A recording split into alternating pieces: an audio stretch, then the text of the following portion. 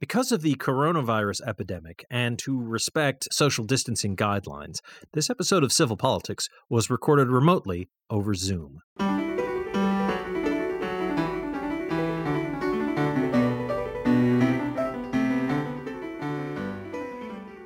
Good evening and welcome to Civil Politics here on Valley Free Radio, WXOJLP 103.3 FM out of Northampton, Massachusetts. I'm Michael Dow. I'm doing the show tonight with my good friends Janra and Sue. Say hi, guys. David. Hey there. And we are joined tonight by a second candidate for the Hampshire County Sheriff's Office, Yvonne Gittleson. Ms. Gittleson is currently the corrections program specialist for the Massachusetts Department of Education. Before that, she at the Hampshire County Sheriff's Office, she was the education coordinator. She also has 20 years of experience teaching high school, mostly history, civics, and other social sciences courses. And you even had a business training dogs at one point. So I did. And actually, one more thing I might add. I recently completed a fresh master's in leadership and management. Okay. Congratulations. Thank you. Congratulations. Yeah, I only got the one master, so you're ahead of me. Before we kick into things, just a few bits of housekeeping to keep track of here. First off, it is now, if this election is, we're talking about the upcoming primary election. There is no Republican candidate or other party candidate or non-affiliated candidate. So whoever wins the Democratic primary will effectively be running unopposed, and thus, in effect, the primary in September is going to decide who is the Hampshire County Sheriff come the new term. The deadline to register to vote in that election has passed. So if you're a Massachusetts voter who isn't yet registered, I'm afraid, sorry, but please do register before the November election because that's going to have a lot of important races. But for this, if you are registered, the election itself will be September 6th. That's the day after Labor Day. So it's coming up soon. And obviously, we had Sheriff Kahle, the incumbent, on last week. And we have Ms. Gittleson this week. And next week, there's going to be a debate of the three candidates when we would normally be recording. So we're just going to do our normal show, and I'll just be talking more. Everybody just be excited about that. And then I can't remember the name of the third candidate off the top of my head, but she will be joining us the Friday before the last Friday in August, before Labor Day, before the election. And so we'll have all three of the candidates for the Democratic primary at that time. We also, just a reminder to everybody, Valley Free Radio is a small community nonprofit media company. We're all volunteers. We exist entirely by donations from listeners and other supporters. Everybody who is on the air or helps at the station is doing it just because we want to contribute to our community. And Valley Free Radio is a 501c3, and it takes no position on any political race or candidate for any kind of office. We try to be even-handed on the show, despite my crazy lefty tendencies. But so we're that's why we try to have all the candidates on. So just to let you know what's going on with that. And finally, if you have questions or comments, or you want to just give us some feedback, we love to hear from you. And it's contact@civilpoliticsradio.com is the email, @civilpoliticsfm on Twitter, or facebook.com/civilpoliticsradio. civilpoliticsradio.com is our actual website, and that's got supplemental episodes of the show, recordings of previous interviews. So if you want to check out interviews with other candidates we've done, like Tanisha Sullivan or Rayla Thomas. Campbell. Sorry, Rayla Campbell. I apologize. Two candidates who are running for the Secretary of State's office. We had them on earlier this year. Mr. Galvin hasn't gotten back to us somehow. And so anyway, that's the prelude. So let's get into talking to Yvonne Gittleson about why she wants to be the Hampshire County Sheriff. So Mr. Kahline's been doing the job for a few years, and nothing's burned down or caught fire that I'm aware of. So you were working there for 4 years, and you have another job right now at a corrections program specialist for the entire state at the Department of Ed. That seems pretty important. Why do you want to leave that important job to take this local job here in Hampshire County? That's a great question. And thank you. I thought of it myself. Sorry. Right. I'll shut up and let you talk. Sorry. I really thought long and hard about this, and you're exactly right. I do have a great job. It's a really interesting gig in the sense that I do get to go all around the state and see all the different facilities, both at the county level and at the state prison level, and also at the DYS, the Department of Youth Services level. So it is pretty interesting, and I meet quite a cast of characters and see a really interesting variety of facilities, and I'm able to see what others can do.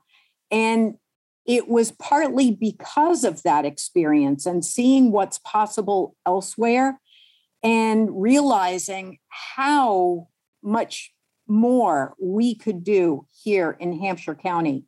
And I had that feeling while I was at the facility in Hampshire that more could be done, and it could be done a lot better.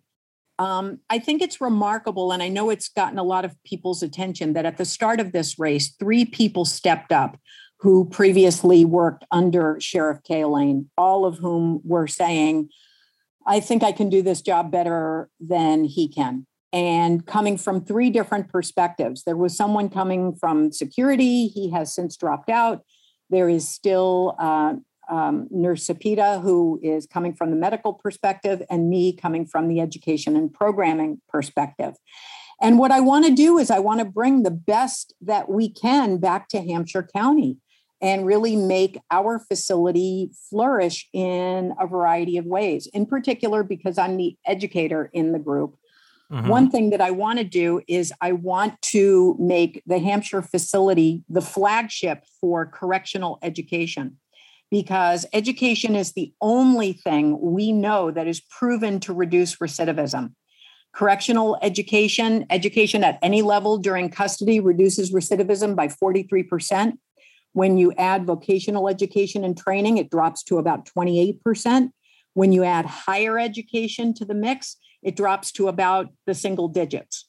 So I've reached out and I've worked with some folks at UMass in the Prison Education Initiative group.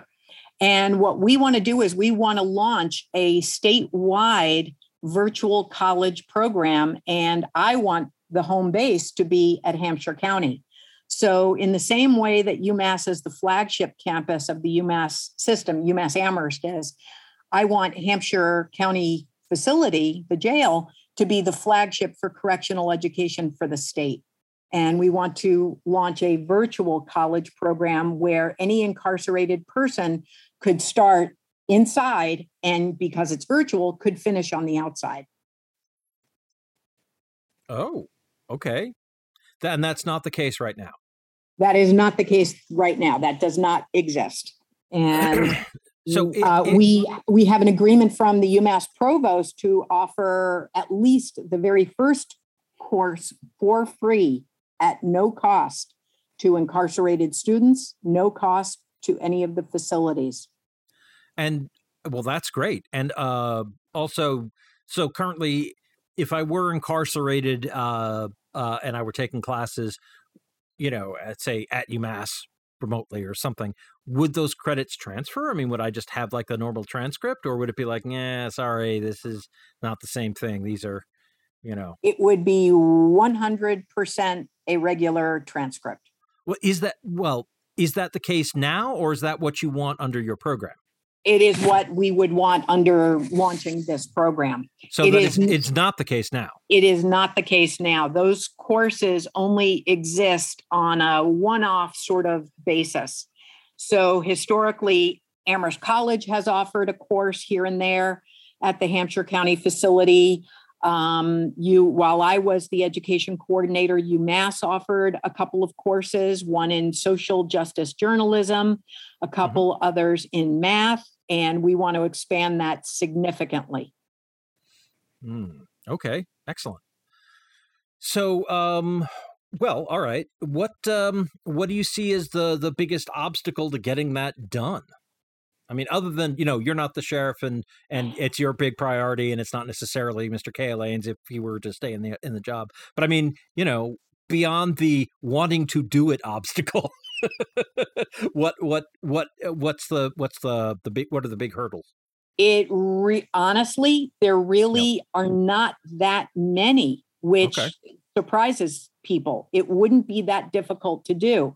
Obviously, every facility would have to have the appropriate infrastructure, sufficient hardware for students to be able to engage virtually, sufficient bandwidth to be able to carry the signal.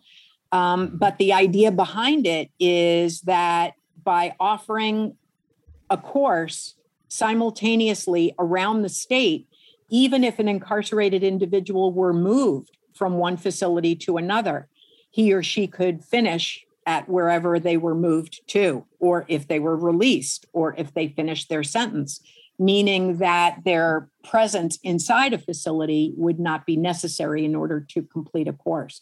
And that used to be an obstacle.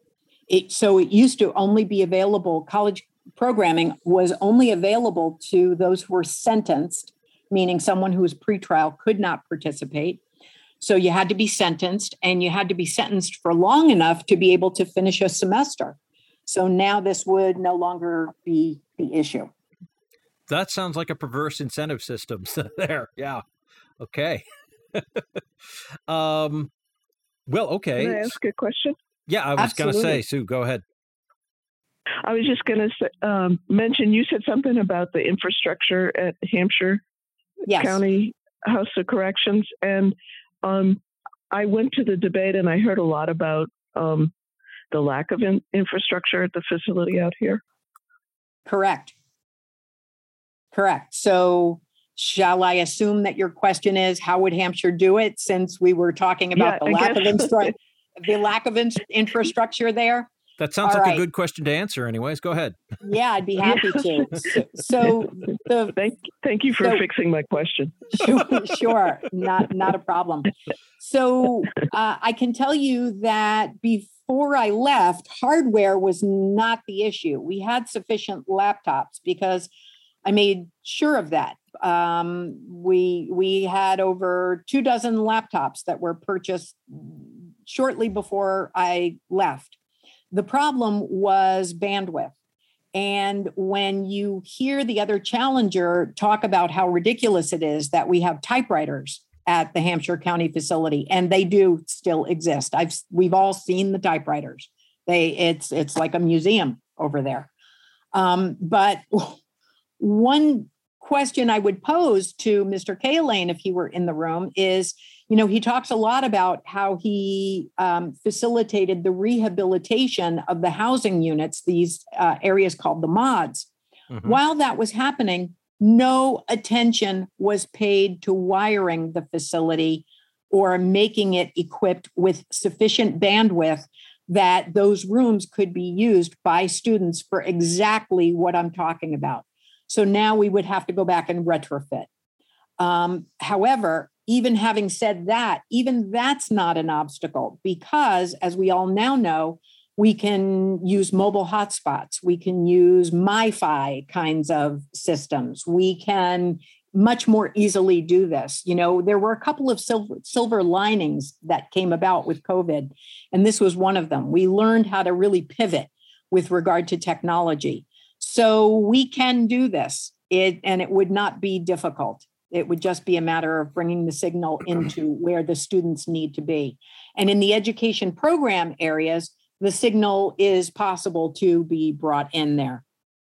So what about funding? The Hampshire County budget is not well. Actually, one of the things I noticed in a questionnaire I read, you talked about how the Hampshire County budget's you say it's deficient compared to other county sheriffs' budgets. But Very much so. Okay, so get to that in a second. But sure. What funding would be required from this? Because this certainly sounds like something it's worth spending public money on. But would you not need to go to the State House and say we need budget to, like, is UMass just gonna make this happen and it's gonna come out of their budget? Because UMass obviously is also going to the state and getting money, and so just how much is this actually going to wind up costing the taxpayer? Or is this just the kind of thing it's like, it's all happening anyway, so we just sort of say +1 and then, like, hey, we've got the feed down at the county jail as well, so that's all. The course is already being taught and live streamed at UMass, so there's almost no extra additional cost. Correct. You pretty much summed it up. There really pretty much is no additional cost. These are already faculty members who are on staff who are very committed to prison education. And UMass is not the only system. You've probably been aware of the Bard Prison Initiative. There's another group that is based out of MIT called the Education Justice Initiative, and TEJI, TEJI. And they do some great work, usually with the DOC system, the state prison system, where they've got access to students for longer periods of time. So this is not a new idea. It's happening in other places. It's certainly happening around the country. We're a little slow to the table, to be perfectly honest. And I think we can do some great things for not a lot of money at all. We've got the folks who are already providing these courses at UMass. They very much want to work with incarcerated students. I would love for the Hampshire County facility to be the home base for it. I think we can do this with not a whole lot of money. It would not require much in the way of jail staff to oversee. There's already jail staff there in the education department. So are there other counties doing similar things like that here in Massachusetts? And also, follow-up, have you talked to the corrections program specialist at the Department of Ed about setting this up, through that office or, through another county? We did. I know, smart-ass question, but, It is, and I like smart-ass. I won't say it, but you can. I do like smart questions. I was going to say smart aleck questions. I do like those. And we did take a look at it, and we did bring it to the Department of Education. We couldn't quite find, and I would imagine that the Department of Education will partner in, because there is already a significant unit at the Department of Education called Adult Community Learning Services. But there is also a Department of Higher Ed. And so here's where we were in some difficulty. We couldn't quite find the perfect home for it, because Adult Community Learning Services usually deals with adults who need to complete a high school equivalency. And this doesn't quite fit that. This would be at the college level, but yet we also do provide some programming for those who make a transitions to college leap from the high school equivalency level to college. But yet there's also another division of higher education, and it doesn't quite fit there. My own personal opinion is that education for incarcerated students needs to come through the prison gate and not the college gate, right? Needs to come through the prison system first, because that's where you really need to have permission. I can tell you, in broaching this subject with the other correctional facilities, they're pretty excited about it. They want to see it happen, and they want to join in. Okay. Well, that sounds good. So, if I understood correctly, basically you're saying like it's not that it couldn't possibly be done any other way, but you think the best, most effective way, in part working with the state bureaucracies that currently exist, would be to center it in an actual prison, in actual corrections. Sure, just to give it a home base and just to get it launched.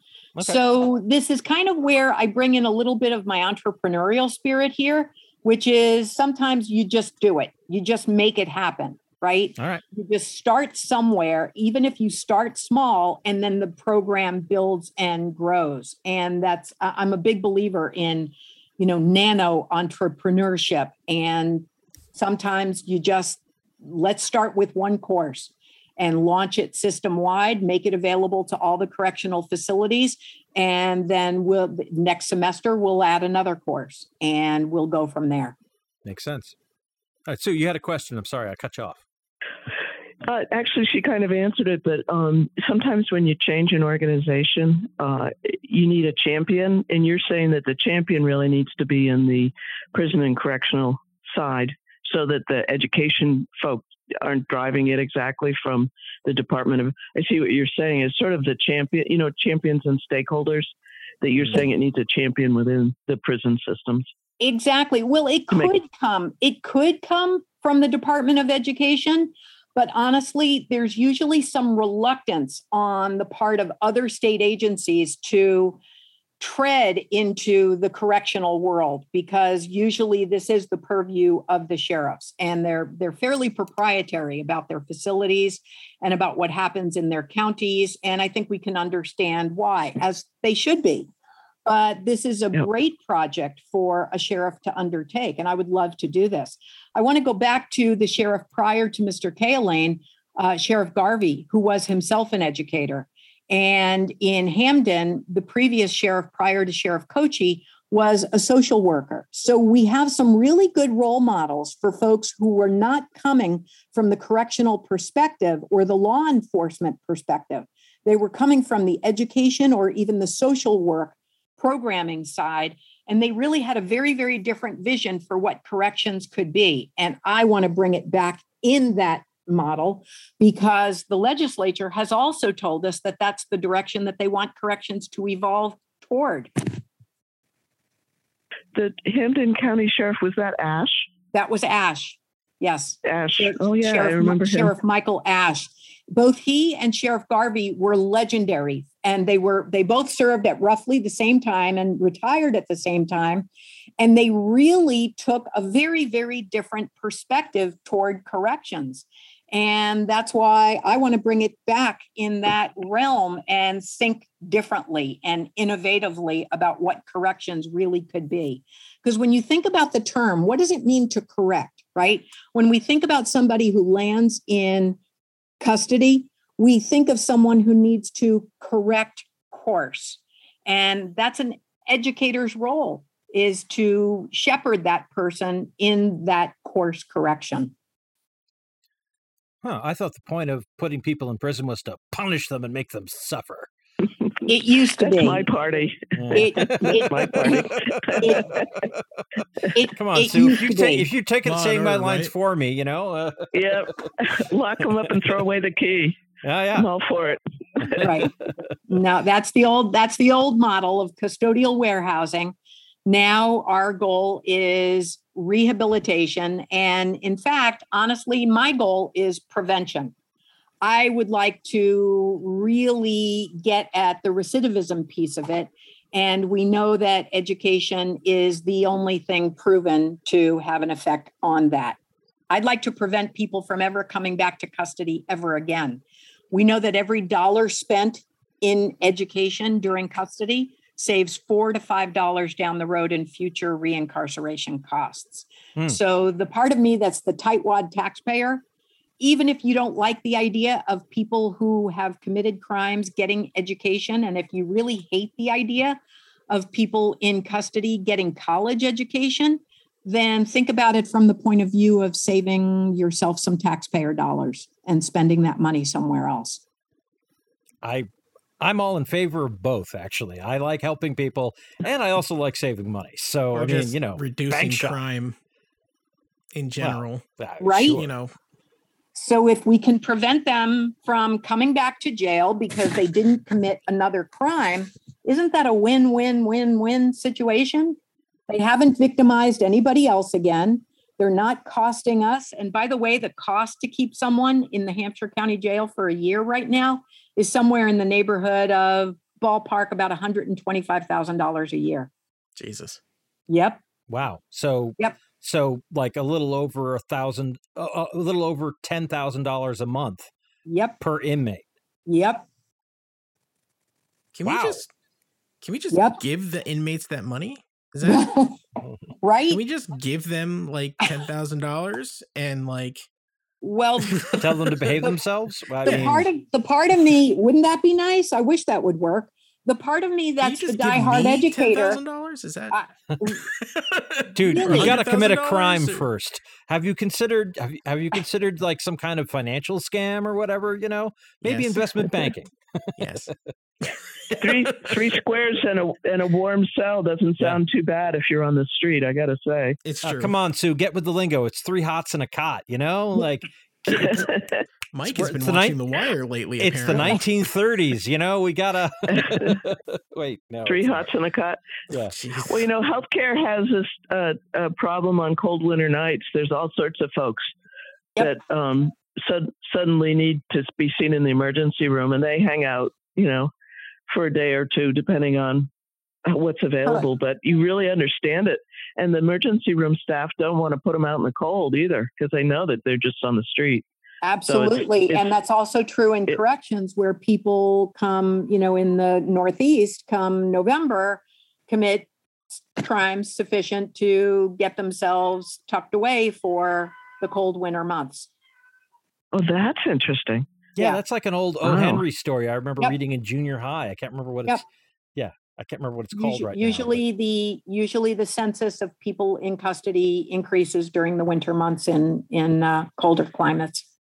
Well, I'd certainly prefer prison to freezing to death. So yes, I think we can agree on that. And I'm noticing that we are right at the halfway point. So we're going to take a short break, play some PSAs, promos, and station IDs, and we'll be back with Yvonne Gittleson, candidate for the Hampshire County Sheriff's Office, in the second half. And we'll kick off with you. You made some statements about the funding for the office and its budget, so I think that's a good place to start. But we're gonna take our little break right now. You're listening to Civil Politics here on Valley Free Radio. Please don't go away. We'll be right back. Table of Contents is a weekly music program that assembles an assortment of songs and sounds of many genres, and which may entail literally taking a random collection of musical sources off the shelf and giving them a turn on the table or spin in a CD or tape player. Each week presenting shows which can at times be organized and orderly, and at other times perhaps be not as much so, yet never dull. Tune in Friday nights, 10 p.m. till midnight on WXOJ LP, Northampton 103.3 FM. There are everyday actions to help prevent the spread of respiratory diseases. Wash your hands. Avoid close contact with people who are sick. Avoid touching your eyes, nose, and mouth. Stay home when you are sick. Cover your cough or sneeze. Clean and disinfect frequently touched objects with household cleaning spray. For more information, visit cdc.gov/COVID-19. This message brought to you by the National Association of Broadcasters and this station. Hey, this is Wendy, host of Valley Free Radio's Subculture Music program, featuring new wave, post-punk, indie, and electronic music from the 70s to today. Join me every Friday night from 8 to 10 p.m. here on WXOJ, or stream it live from your favorite listening device at valleyfreeradio.org.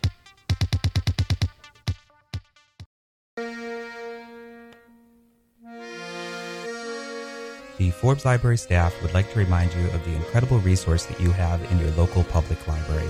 We have tens of thousands of books for you to check out, music CDs, movies, newspapers from around the region, the state, and the country. We have a wide variety of magazines and free computer and internet access every day. We also have our incredible reference services there to help you answer particularly vexing problems. All of this is free, locally available at 20 West Street in Northampton, so come by and check us out in person or at www.forbeslibrary.org. or call 587-1011 for more information.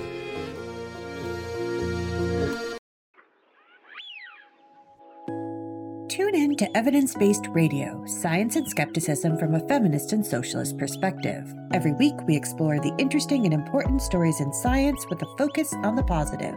Friday nights from 6 to 7 on Valley Free Radio, 103.3 FM, or at evidencebasederrata.com. That's 6 to 7 p.m. Fridays on Valley Free Radio. And we are back. This is Civil Politics here on Valley Free Radio, WXOJLP, 103.3 FM out of Northampton, Massachusetts. I'm still Michael Dow, narcissist in chief and host. I'm joined by my usual companions, John Roberts and Sue Timberlake. Hi there. And we have our special guest, Yvonne Gittleson, who is the current Corrections Program Specialist for the Massachusetts Department of Ed, and one of 3 candidates for the Democratic nomination to be Hampshire County Sheriff. And since there is no other candidate outside the Democratic Party, the upcoming primary on September 6th, the day after Labor Day, is basically going to decide the matter. So this is a very important interview we're doing. We had the incumbent Sheriff Kay Lane on last week. We'll have the third challenger on in a couple of weeks. And so we're doing that, and we hope you'll pay attention and vote on September 6th, having considered what we've got our candidates to talk about. So getting back to it, Yvonne, I was asking you about educational work with a nonprofit that my ex-wife used to work for, the Literacy Project. And that's a whole other thing I don't want to get into. I was just curious about that for personal reasons. But you mentioned something that's really interesting, because I asked about, coordinating with the Literacy Project or teaming up with them to offer classes. And you said, well, one of the potential pitfalls with trying to do that is that every county sheriff has a tremendous amount of autonomy.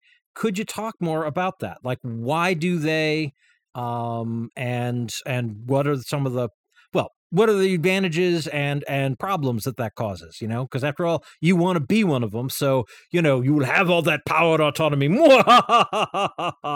So, please. Well, I think you're touching on, one of the reasons that I did want to step up and run, because I did want to have enough authority to be able to bring about some of these ideas and innovations and programs that I want to see happen in my own county. It is difficult for any other outside agency to come into a correctional facility. The sheriff has complete authority about who comes in, what kind of access a sheriff wants to allow to the outside. I want to pull back the curtain. And if you take a look at my campaign, I decided to focus on 3 principles: transparency, accountability, and community. And I started with transparency because once I started working at the sheriff's office, I realized that there was none. Virtually none. I didn't know any of this as just an average citizen in Hampshire County. I didn't know half of what went on inside. And I don't think that the average citizen knows anything about what goes on inside either. You will sometimes hear Mr. Kay Lane say something like, "Oh, I'm an open book. People can ask me anything." Here's the problem. The average citizen doesn't know what to ask because they don't know what's going on. They don't even know enough to know what they should be asking. And what they should be asking is a lot of different questions. Right now, among the questions they should be asking is, why is there such a mass exodus of staff out of the Hampshire County Jail? Why are they having such difficulty holding on to staff, especially correctional officer staff, who are leaving in droves, leaving much faster than they can be replaced? Do you have, I know you're not actually the sheriff, so you don't have necessarily direct access to those numbers the way Mr. Kay Lane would. But this is something he didn't mention in our interview last week. He didn't talk about staffing problems or whatever. So what kind of numbers can you give us so we have a better sense of the scope of the problem? I can give you what I would call some pretty good numbers, which, and it's important for listeners to understand that in order to challenge a sitting sheriff who is running for re-election, one must leave one's position at the facility. So both Ms. Cepeda and I— Is that a state law? It is, I think it's in the CMRs. I think it's in the regulations. Okay. And that's partially to prevent any sort of internal strife and disruption to the orderly running of the facility. As you can imagine, if both Ms. Cepeda and I were there and the three of us were in the facility and there's a sheriff and then two challengers internally, there would be some disruption, right? So I understand the reason behind it. I get that. But I wanted to bring that to your listeners' attention by way of underscoring how seriously any of the challengers took the idea of running for this sheriff's position. This was part of a much longer range plan for me. And this wasn't something I decided to do in January. This was something I had been thinking about for quite some time. And part of my reasoning for wanting to take this position at the state level was exactly to get a big picture, to get a statewide, sort of drone level perspective on what's possible elsewhere at other facilities and bring it back to my county. I'm very, very proud of Hampshire County. I love this county. And I know that we can do a whole lot better in our correctional facility. And I think we need someone with a very, very different skill set than the one Mr. Keohane has brought to the Hampshire County facility for the last 44 years. That's how long he's been there. But not as sheriff the whole time. Not as sheriff. He's only been sheriff for the last 5.5. But prior to that, he was the deputy. He was the number 2 under Sheriff Garvey.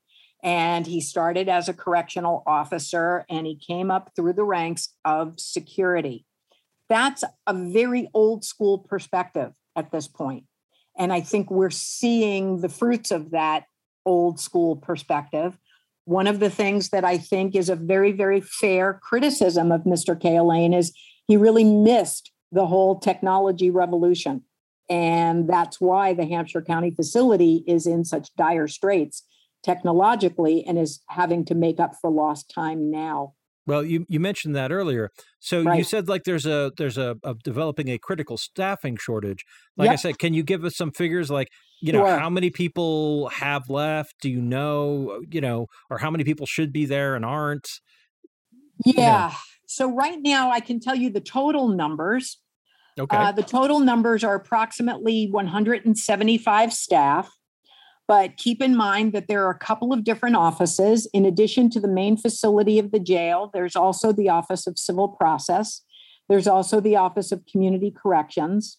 The regional lockup unit also has to be staffed, although that's on the main campus of the jail as well. Mhm. There are folks who have to serve in the transportation unit who have to transport folks in custody back and forth to court or to other facilities, for Right. example. Mhm. So right now, approximately, if there's are a total of 175 total staff members, Right. about a third are not security. By my own estimation, I believe the number of correctional officers is approximately 105.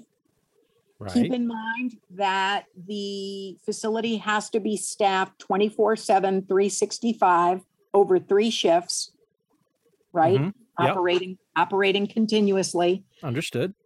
Typically, a fully staffed daytime shift would be 18 officers. I can tell you that folks on the inside are saying that they are running short every shift, every day, and have been for quite some time. Anecdotally, I can tell you that very recently, actually closer to a dozen folks have left in the pretty recent past, and they're leaving faster than they can be replaced. So that's a problem. And when I'm just wondering, so Sure. roughly speaking, if there are 175 employees right now, and you become sheriff, you win the Yes. election, you're Yep. sheriff, how many assuming your numbers are correct, how many job vacancies do you have to fill with a hiring spree, basically, to fill up? How many people do you have to hire in a hurry to fix that? Roughly. It depends. And I'm sorry to be equivocal about this, but among the things we could do to deal with the staffing shortage right now, we probably could organize the folks in custody a little bit differently so that we could save a bit on staffing. Well, give me a minimum number then. You'd need to hire at least how many? I would want to hire a minimum of a dozen new officers and probably closer to 2 dozen new officers. Like you'd want to bring the staffing levels up to 200 for the it's 175 now, so you'd want to hire about 25 more. Do keep in mind that there are folks who are probably within the parameters of retirement, and because that's, when you have that many staff people, there are always going to be people who are leaving. So you'd have to replace them anyways. But in other words, like you think based on from where the levels are now, they need to increase relative to that, accepting there's some coming and some going all the time, by an extra 25, which is what, officers. 1 in 7 so that's 1 in 7, and sure, but I mean the whole unit you said is 175, so 25 more is 200, so that's 1 in 7. So there are probably some other positions I would look to eliminate, and I would look to consolidate with some thoughtfulness. Specifically, I'd like to bring the Office of Community Corrections in closer articulation with the main facility so that there isn't such a separation of function. And right now, I can tell you, those folks don't even know each other, the folks who provide services in the main part of the facility. So let's say we're talking about, mental health and substance abuse treatment folks, or let's say we're talking about the educators. The educators inside the main facility don't work with the folks in community corrections. So the main facility is the Hampshire County House of Correction? Is that what we're talking about? Yes. Okay. And what is the other facility that they don't know each other? It's an office it's across the street from the bowling alley and by the Pleasant Street car wash. Sure. All right. Yeah. There's an office. I know the sheriff's office there. I know that. Yeah. Correct. Correct. Okay. That's where community corrections is. And the Office of Civil Process is over at the Village Hill, that new development from the old state hospital. Mm-hmm. So among the things we need to look at very creatively is we need to look at space allocations. We need to look at staffing allocations, whether or not there might be some redundancy of some purposes, and whether or not some folks could have certain positions reduced or perhaps eliminated and changed over for correctional officers so that they are not so heavily burdened. Right now, they have difficulty getting days off in advance. And because of that, they resort to calling out sick at the last minute. When they call out sick at the last minute, it means somebody from the previous shift gets held over because their contract says that they have mandatory holdovers if necessary. So I was going to ask you if there was mandatory overtime. Because that's usually a real morale buster when you're tired and you have to stay anyway. It absolutely is. Well, how do you plan to do your family activities? What if you have a daycare issue, right? Yeah. Or a child who has to be picked up from school? You always have to have a contingency plan. You have to have other people who can step in and do those services for you because you don't know if you're going to be held over. And it is absolutely a morale buster. It's also a budget buster. Yeah. Because overtime. Oh, yeah. No, trust me. I've run a business. Yeah, exactly. Overtime, it's great. It's great for the employees' pocketbooks, but well, okay. So what you're saying is your back of the envelope calculation based on your experience, having worked there and other, professional understanding. So you'd say the Hampshire County Sheriff's Office is about 15% understaffed, if that's what you need. If you need to hire another 25 to bring it up to 200. I don't know that I would bring it up to 200. What I'm saying is I would repurpose some positions and reconfigure some positions. I'm thinking 175, honestly, is plenty. I just want them to be serving different functions. And especially 175 staff when there are 125 people in custody. Doesn't that strike you as plenty of staff? It seems like almost excessive. I don't know. One would think, yes, wouldn't one?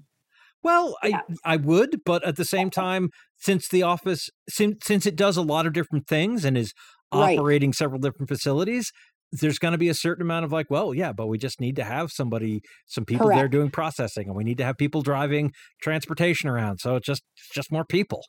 Correct. At some point, there is a critical mass below which you cannot go, right? You're going to you need a certain number of people to keep the doors open, and it's going to cost what it costs. Right. So I don't know that the number of staff being increased, I don't see it going up. I see it being reconfigured is what I'm saying. All right. So, so go ahead, Sue. Sorry. I was just going to say, do you know, are there any women correctional officers?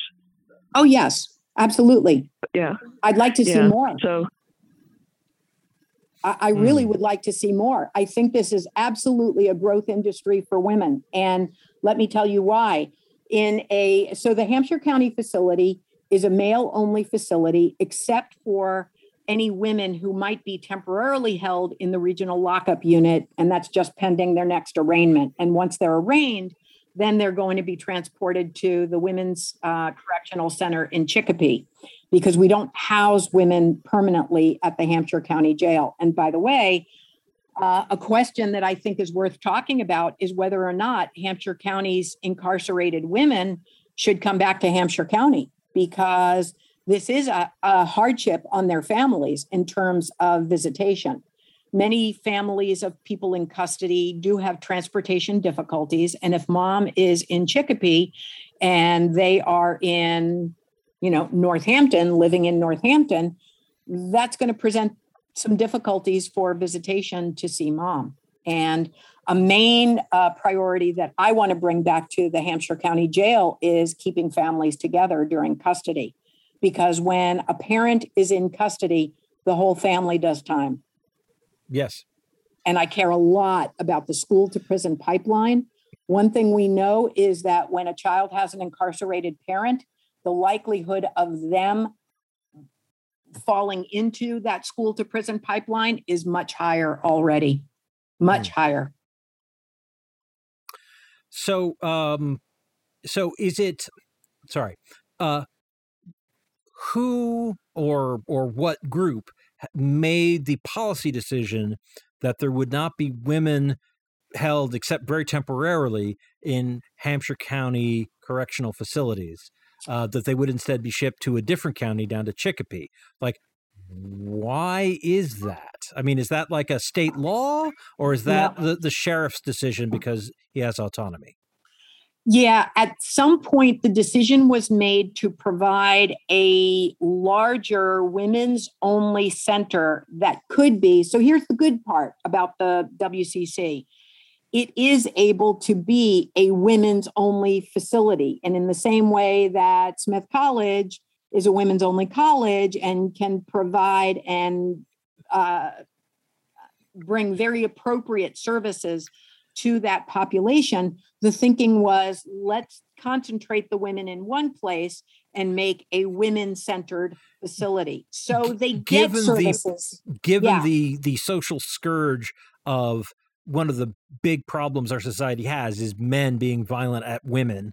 And in a correctional facility, I think that would be an especial concern. So I get the logic of saying we're going to segregate or separate the sexes, men from women. I get that, but still, that's not something we could do on a county by county basis, says the guy who doesn't know. Absolutely, because in the other county facilities, they do have women and men. They're just in separate areas of the facility. Wait, what other county facilities do that?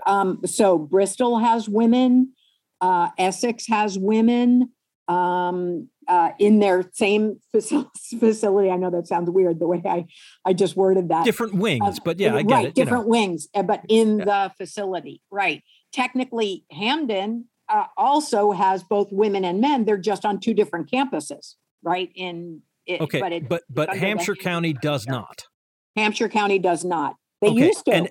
Used to. But again, so because different counties do it different ways, this isn't like this wasn't a law that was passed by the state legislature. This is the sheriffs have decided to do this. I believe the original intention was probably altruistic.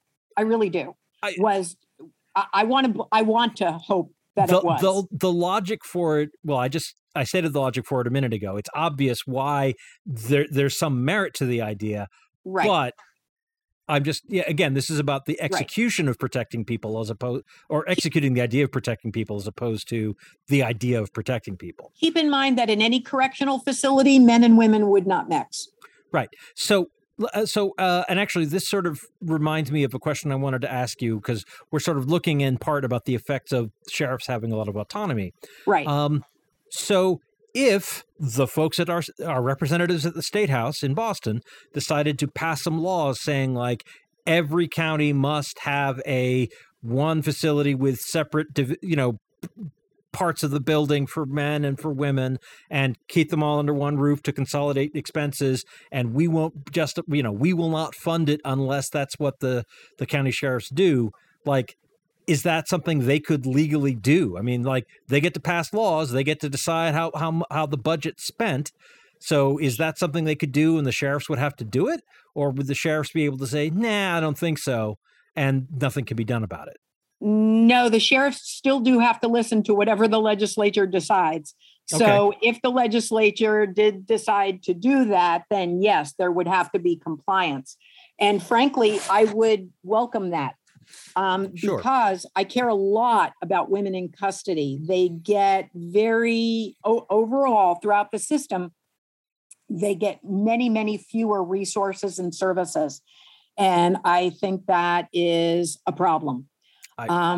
Because especially, here's what I would say, men in custody, in general terms, tend to have children.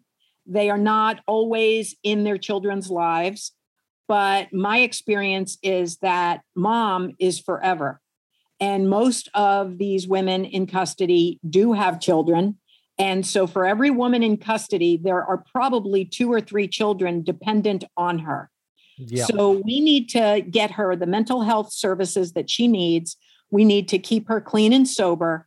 We need to get her good family sustaining wage paying jobs so that she can be the mom to her children, because again, mom is forever. But when it comes to dad, a lot of these dads are in the wind in their kids' lives. And when dad goes away, mom is still left holding on the outside. Mom is left holding the bag and keeping the family going.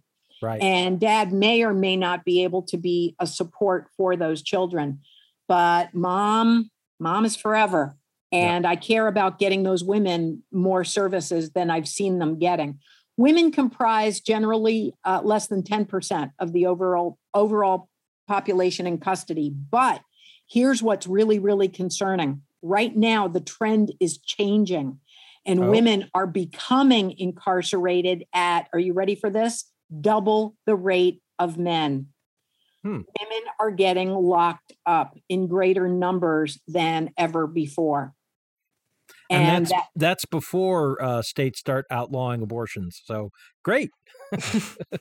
Fantastic. Right. One last question. I mean, we got to talk about more civil politics. Since you bring it up, my friend, people have asked, like, what, relevance does the recent overturning of Roe v. Wade have on a potential sheriff who might be the head of a male-only facility? Oh, it's a big one. Pregnancy is the number one likely risk factor for women in domestically violent relationships. Yep. And unwanted pregnancy is very likely to cause a domestic incident. So I care a lot. given the number of men in the Hampshire County facility who are in there for domestic violence, specifically strangulation and suffocation is typically what the charges tend to look like, in addition to, battery. It's scary stuff. So there is a connection. Yeah, one more. I got one more question, and I'm going to try to ask everybody this.